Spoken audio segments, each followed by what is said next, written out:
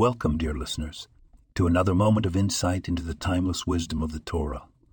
In today's portion, we navigate the establishment of a judicial system, a testament to the need for order and justice in a burgeoning society. Moshe Rabbeinu, our teacher, sought to appoint men of valor as judges over the people. His criteria were stringent. These men had to be capable, God-fearing, truthful, and averse to ill. Gotten gain.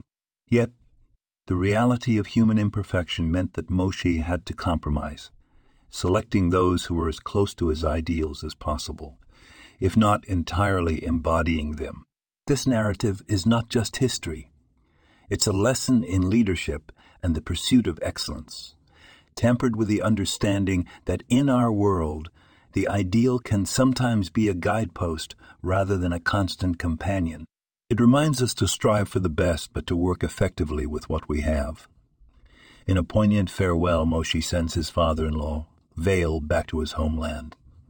Vail's departure, Vail Elarzes, carries with it an undertone of mission. It is said he returned to convert his family to Judaism. This action sows the seeds of integration as the descendants of Yisro, the people of Canaan, ultimately join the Jewish nation in Israel.